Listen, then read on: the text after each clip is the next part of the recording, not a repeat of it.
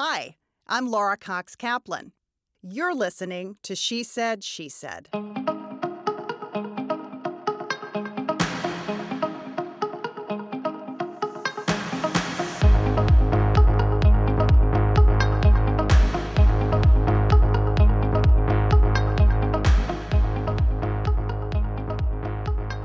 What inspires us to make a difference is often deeply personal and directly linked to our experiences.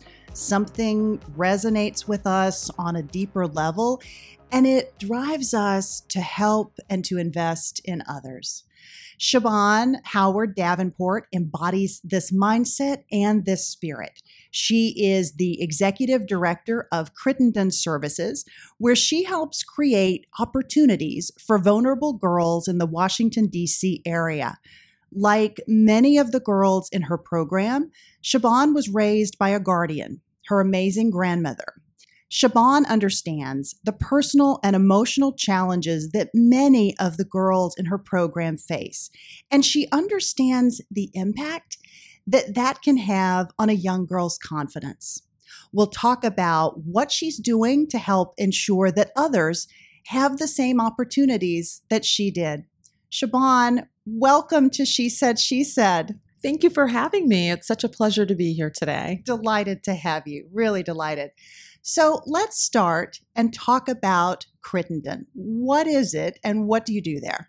Well, Crittenton is such a special organization. It's been around for 132 years, and we empower teen girls in the Washington region to overcome obstacles, make positive choices, and to achieve their dreams on their terms. So we have 300 girls in the district, 300 girls in Montgomery County from 6th through 12th grades, and each and every girl is valued as an individual. I like to say our secret sauce are our program leaders who create these sacred sister circles. The groups meet weekly throughout the school year. So as the group builds trust with one another, they build trust with the leader. We have definitely a structured curriculum that we take the girls through. It's social emotional learning, trauma informed, positive youth development. But as you can imagine, as that trust builds, we have to go off course many, many times because the girls will suddenly open up and talk about some of the experiences that they have. And so we can't just continue with goal setting if someone is talking about, for example, some sexual abuse they may have experienced. And we're talking, teenagers that are discussing this. So we have to go off course a bit. We have to circle around. We have to support that young lady. In many circumstances, we have to refer our girls to mental health services, but the girls feel this space where they can be vulnerable, but also be supportive of one another. It's very, very special. Yeah. How long does it take to get young girls comfortable sharing at that level? Because I would think to get to the point where you're sharing something that is so emotionally and maybe physically very difficult, how long does it take for them to get to that level of comfort? It really varies by group. The premise of the program is that the program leader spends the first 4 to 6 weeks really forming that group. But because of the way our girls come to us, a lot of them are recruiters themselves or our biggest ambassadors. So they're bringing their friends and even family members along. So then there's that comfort level. But it really is the skill of the program leader to build that trust. So it varies from group to group, but I would say by January, we have all cohesive groups among our program. Yeah. Yes. When you and I talked before the interview, you talked about conflict resolution as being something that you spend a lot of time on. Talk about what you meant by that and why that's so important. Oh, absolutely. We're seeing with younger and younger girls starting in the 6th grade, the bullying, the cyberbullying. The girls talk about drama and they're very clear on that. Usually someone is what they term exposed on social media.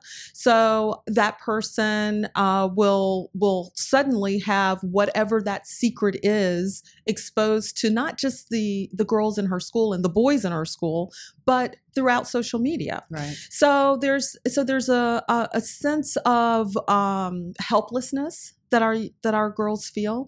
And then it could be someone who's sitting next to them in their classroom who started this rumor. So we spend a lot of time on conflict resolution because we want the girls to understand that you can have civil disagreements with one another. You don't have to take it to anybody else. You can come to that person if you're having a problem with them. And we give them concrete ways in which they can communicate. A lot of our girls will tell us, the drama starts on social media, then it becomes face-to-face, and then it's a physical fight. So we try to help them before it becomes on social media. But if we can't get to that point, we want to help them to resolve it in a positive way before it becomes a physical altercation. Yeah. Do you have any stories that you can share about sort of diffusing situations or sort of stopping things before they happen? The stories never cease to amaze us. So in 6th grade, we had one of our young teen girls who was exposed on social media by a boy in her class. So we're talking about 12-year-olds. And when you say exposed, you mean? He actually was messaging her and asking for nude pictures. And he was using the words, "I love you." Then it became, "I will harm myself if you don't do it." He was telling everybody what was going on, showing pictures to others in his class. And so the way we had to diffuse that is that the young lady finally shared this with the program leader because she was being tormented. Right. And so we had to get involved. We had to get the principal involved. We had to get counselors involved. His parents were involved. Her parents were involved. So in order to diffuse that situation, they had to separate them in class because they did share one class together. And then we had to let the school handle it, but then circle this young lady with the support she needed to process this whole situation. So when I say that we keep seeing these trauma behaviors younger and younger, this just happened this fall to a 12-year-old girl. And here we are in the movement of the Me Too, empowerment of women, speaking out against sexual harassment. We have very famous men who are now being taken to task, and it's just not something we expected to have to address with 12-year-olds. Yeah. Do you find with so much attention on the topic that young girls are more inclined to come forward or say, "I think something happened," or "I think maybe this is wrong"? I mean, at 12, it can be very confusing. Absolutely. And embarrassing. Right. I think we're having more conversations within the group about what is a healthy relationship. That's a very strong component of our curriculum. And we talk about things, verbal abuse, as well as sexual abuse. So some of the young ladies, even in high school, don't understand that they're in an abusive relationship, that if your boyfriend is making you feel uncomfortable, forcing you to do something, and it could be, something that you don't want to do, that is a form of abuse. So we definitely talk to our young ladies about healthy relationships. I think once they understand that they could potentially be in an abusive relationship, or someone they know is in an abusive relationship, yes, then they're more apt to come forward. But a lot of times, because we're talking about adolescents, their brains are still developing. They don't even understand what abuse really looks like. Can you talk a bit more about the core components of the program? You talk about helping them understand what a good relationship is versus a relationship that's not a good relationship. What are some of the other components that you're focusing on?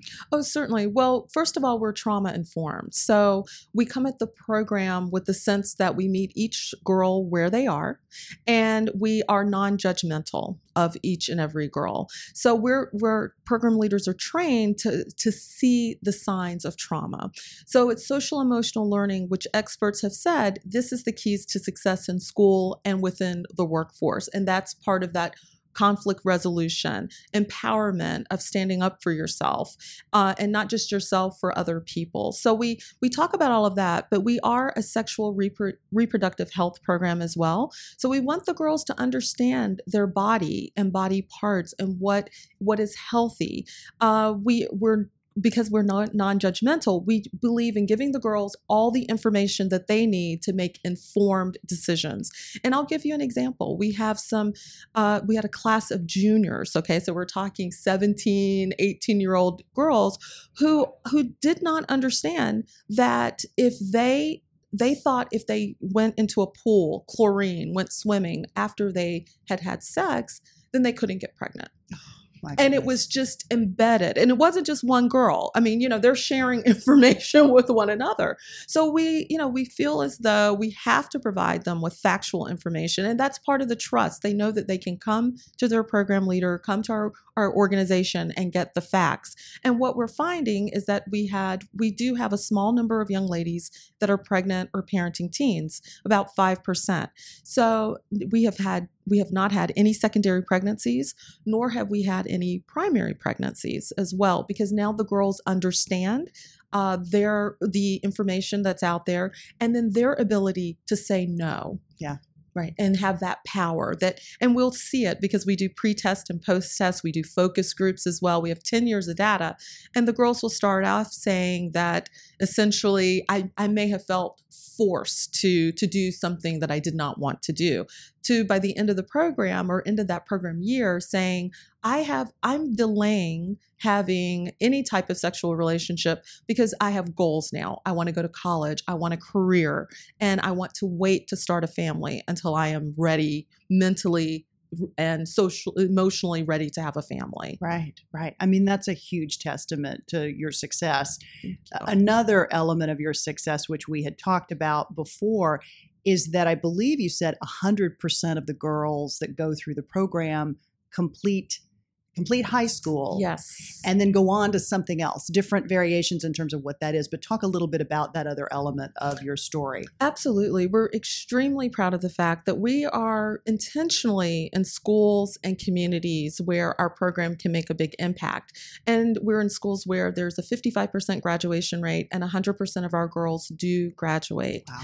And the other statistic behind that is that 90% of our young ladies will continue their education in some form, whether it's a 4-year, 2-year program or a workforce development program. So to talk about that success, I think part of the strength of the program is the continuation. You can start as a 6th grader and continue through with us through 12th grade. So when we start with our 6th graders, we talk about goal setting. A lot of these young ladies have never don't have any experience with that. They don't understand really what that means. They may say, well, I want to do better in school, but they have no idea what it takes to be better at school. So we sit down and we talk about what are your goals? What are your dreams? Okay, now let's break that down into small bits. Now the beginning of 6th grade, you said, well, I don't care anything about college. I don't know anyone who's attended. The end of 6th grade, you're saying, I want to go to college. So how do we make that happen? Well, we make it happen by doing better in school. What does that mean? Well, showing up. We have a school now with 250 middle schoolers, and 150 of them have absentee issues. Right. Wow. So there's a disconnect there. Right. So teaching our young ladies in 6th grade that first you have to come to school. Right. Now that you're in school, you have to pay attention. You have to develop a relationship with your teachers. We empower them to go to your teachers if you're having a problem. And I think that's universal with youth that, oh, I don't understand. I'm embarrassed. I don't want to take it to my teacher. Well, that's the person that you need to seek out and get that extra help. So we put together a plan. We empower our young ladies. With 6th graders in particular and 7th graders, we do different play scene scenarios for them so that they can, I'll be the teacher. So you come to me and, oh, excuse me, Miss Davenport, I have a question. Yes, what is your question? So we do that role play so that they can, they can work this out. Okay, what's the worst case scenario? The teacher tells you they don't have any time for you. What's the best case scenario? The teacher is very pleased that you took the initiative to come to them to get extra help. So it's a very important part of the program for our young ladies, teaching them that we can have a big goal, but it's the small actionable steps that make the difference. Yeah. Talk about the impact on confidence and how you see that evolve from the time that they come into the program, sort of going through these exercises. What do you see? we see a tremendous amount of confidence. I feel like the proud mama of 600 teen girls. So I have a wonderful story to share. One of our board members, who actually is the president of the Hispanic Heritage Foundation, invited us to their youth award ceremony. So we brought a young lady with us who is currently in the 10th grade, and she started with us last year in 9th grade. Shy, sweet, but not the kind of person who was just going to walk into a room and command it. Well, this young lady saw some of her local council members from Montgomery. She was from Montgomery County. Went over to them, talked to them about the issues that were going on in her school, the solutions that she had. Can I talk to you further? Can I get your business card? And so her program leader and myself were standing over to the side, and we're just looking at each other and smiling. Just look at this young lady. And so she came to me and said, we have a leadership academy that we do every year. And she said, I would like to attend the Leadership Academy. I said, I expect to see you there. So it's just a proud moment when you can see that shift in the young ladies when they finally understand that their voices matter and people are listening to what they have to say. Your own story is really powerful, and I know it informs a lot of what you do here. Can you share with us a bit? I know you've written very openly and in a very vulnerable way about how you grew up. Talk about how that informs your work at Crittenton. Well, first I'll share that it's extremely difficult for anyone to be vulnerable, but I took a writing class. It was a fictional class. And just to give you a little bit of background, I was born to two teen parents who were unwed, and my paternal grandmother, which is a bit unusual, adopted me and raised me as her own child. So I knew both of my parents, but my grandmother was Mama. I grew up in North Carolina, so it's a Southern term of endearment. And so my mother passed away. She was killed in a car accident when I was 10 years old. And my father was in and out of my life because remember, I'm living, with his mother. Yeah. He just had emotional, mental issues, addiction issues, couldn't hold a job. So he was always in and out of my life in a negative way, really. It was my grandmother rescuing him from whatever situation he found himself. So when I was 14, I actually went to boarding school, and 2 months later, he moved into my home. And it was a shock that he would be there when I would come home for vacations and for the summer. To say that I was resentful is probably just a tip of the iceberg of how I felt. And then in my weekly phone calls home, my grandmother would tell me whatever it was he was doing. So, I would be upset for her. Like, oh, why is he here? Why is he disrupting everything? So this continued on. When I was an adult, I made a decision I wasn't going to talk to my father anymore. And it was when my grandmother was dying, and I called him to let him know how dire the situation was. And he asked me, well, are you going to sell her house? And I was confused. So I said, what are you talking about? And he said, well, I really could use the money from my share of the house. So at that moment, I said, I can't do this anymore with him. I've tried, but this is a person that I just can't have in my life any longer. So I didn't speak to him for 13 years. And during that time, I took a creative writing class, and it was my turn to distribute a story. And I had spent so much time reading everyone else's story, I hadn't written anything. So I actually found out through one of my father's friends, and on Facebook, they messengered me and said, hey, could you please call? And I did, and found out that he had passed away. And it hit me in a way that I never thought it would. I really mourned his loss and mourned the lost opportunity to connect with him on a deeper level. So I wrote about it, but I wrote it as a fictional piece because I never talked about my father. Ever. Even with my children who are very small, and they would say, Mom, what about your dad? Where's our grandfather? And I would just say, oh, he's not here. Wow. Yeah, it was very painful for me to talk about it. So I decided to write about our story because I thought it would be therapeutic for me. And I shared it with the class, and I just made it clear this is a strictly a fictional piece. So we used to submit on a Friday night, and our classes met Tuesday. So Saturday, I get this email from one of my classmates, and we were extremely diverse group in ages, nationalities, race, etc. And so here is a young guy who had nothing to do with me. I'm a married woman with 2 children, and he's young and from Spain. And he said, I couldn't wait until Tuesday. I had to tell you that I love this story and how impactful it is to me.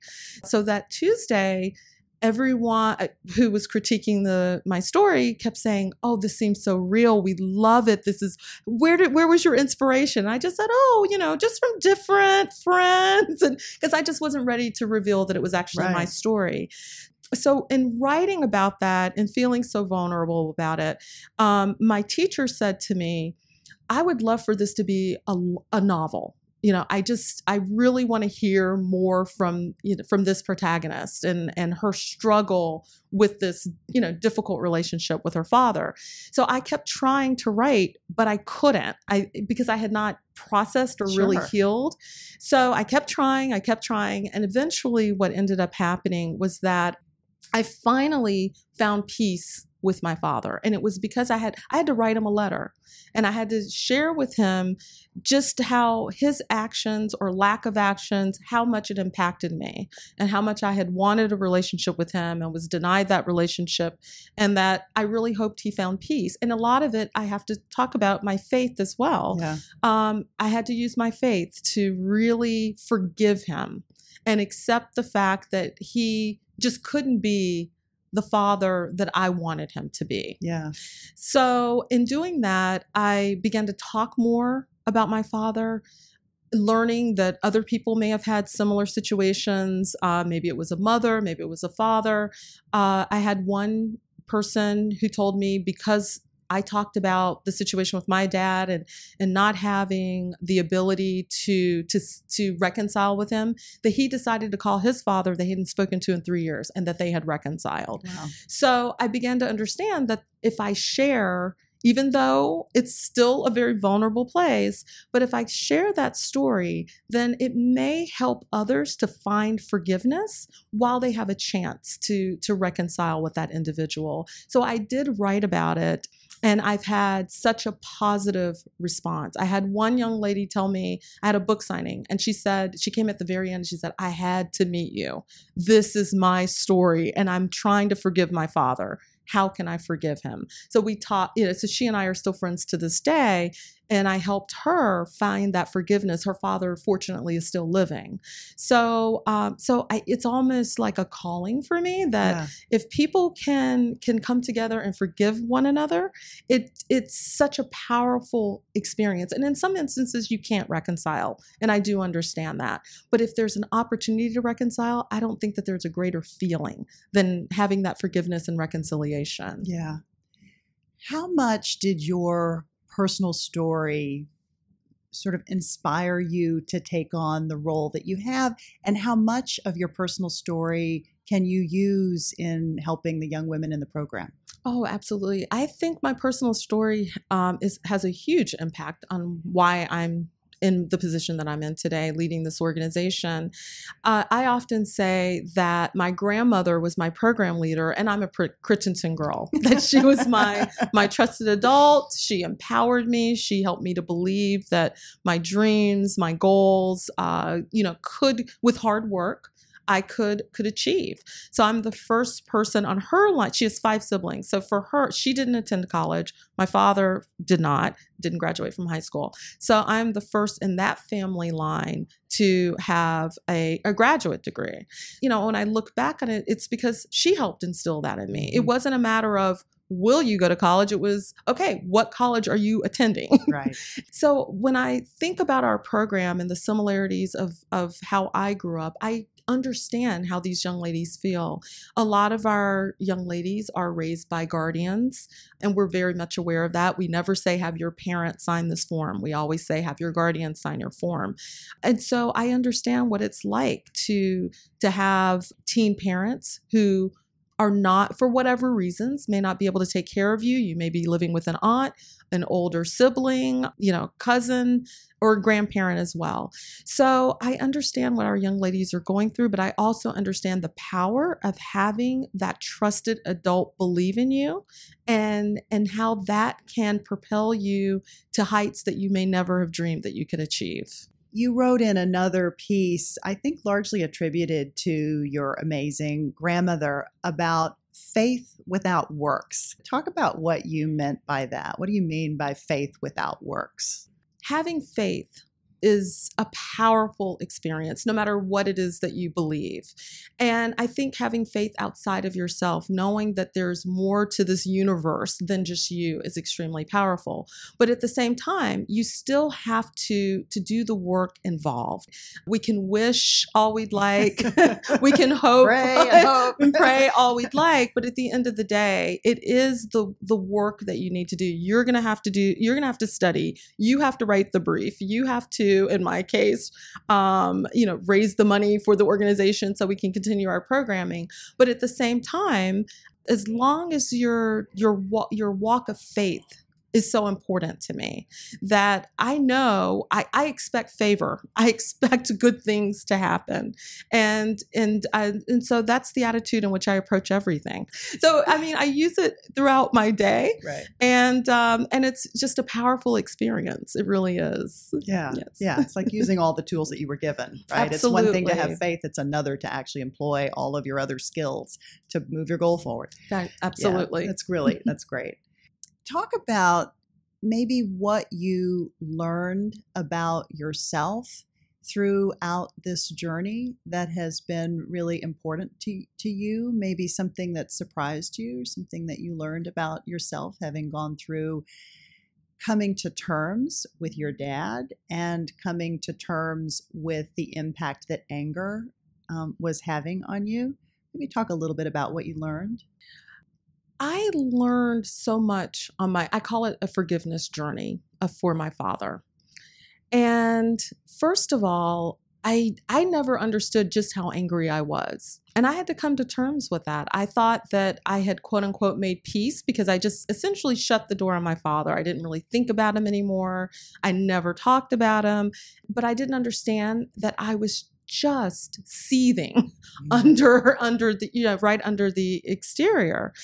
Also, I didn't understand how forgiveness was holding me back. And when I say that, it held me back from really having meaningful relationships with other people. I had a very close friend who read that story and said, Siobhan, I've known you for years. I had a friend from high school that said, even in high school, I knew you were guarded, but I didn't understand why until I read the story. Wow.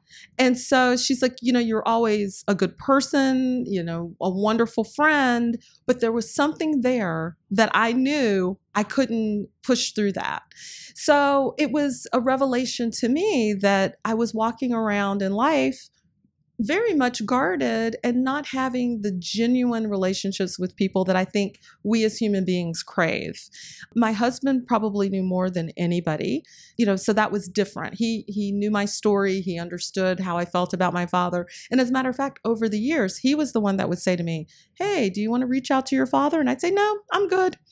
And so every once in a while, he knew, right? He knew. So every once in a while, he would always reach out to me. As a matter of fact, my father lived in Florida, in Tampa, and we had gone to Orlando. I think we were there probably about 2 weeks before he passed. Mm-hmm. And while we were in Orlando, my husband said to me, hey, do you want to reach out to your father? Maybe we could figure out a way to meet up with him. And I said, no, I had no idea that 2 weeks later, I would lose him. So I definitely learned that if you want true, meaningful connections with people, you're going to have to be vulnerable. You're going to have to show that side of yourself, and that it's important to be honest. I think I'm more in touch with my emotions now. There's something about maybe being a Southern woman that you don't want to admit you're angry. Right. We're supposed to be polite, sweet, whatever sweet is. gentle. So, so anger is just not in that recipe, right? For being a Southern lady. So, but I'm certainly much more in touch with my emotions and my feelings, and I'm not afraid of them. Yeah. I think when you're carrying around that much anger, you don't even want to look behind the curtain, right? You don't want to see the wizard. So without his pants on. So I never dealt with that. So now if I'm upset, if I'm angry, I take that time to be, well, why am I upset? Okay, does it even make sense to be upset? Let's talk. I mean, I have these conversations even with myself, but I think it's important to process those emotions in real time and understand, yes, maybe there's a legitimate reason, or maybe I'm irritated about something else and I'm blaming, this person or this circumstance. So I think I'm much more in touch with myself as a person now. Yeah, absolutely. So I'm not even sure how to work this into the conversation because it takes us in a much more lighthearted area, but you took on a very interesting risk a number of years ago, and you threw your hat in the ring for the Mrs. Maryland pageant. But why that? I think people would be a little, you're beautiful, you're gorgeous, you're in fact. Thank you. But why that? Well, and as you know, because I told you in the interest of disclosure, I've always loved beauty pageants and wanted to grow up to be Miss America. And that did not happen, obviously. So I love the fact that you did this, but I want you to tell me why. Absolutely. Well, growing up, Miss America was an institution, right? So we dropped everything to watch Miss America. And I remember when Vanessa Williams won, and as an African American woman, I identified with her and thought, wow, that's something I would love to do one day, right?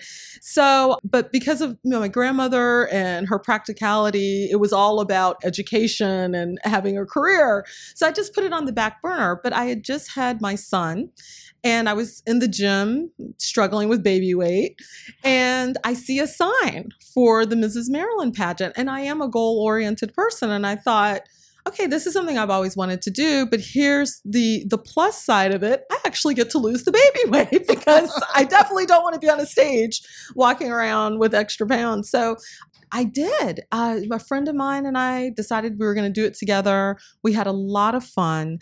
But what was so beautiful about that pageant was that I ended up winning Mrs. Maryland and then went on to nationals, and just the lifelong friendships that I continue to have. And this is back in 2008. I shared a story about when I was announced as one of the top 12 finalists, and all of these other women just found out that they lost. Right. So, but when I went backstage, you have just a couple of minutes to change, and I was surrounded by my fellow pageant winners, and they helped me. They took up one even gave me Mrs. Maine. Thank you. She gave me her earrings because she said, I don't like the earrings you're wearing with this. And she here, take mine. So she gave me her earrings, and they dressed me and made sure, but every hair was in place.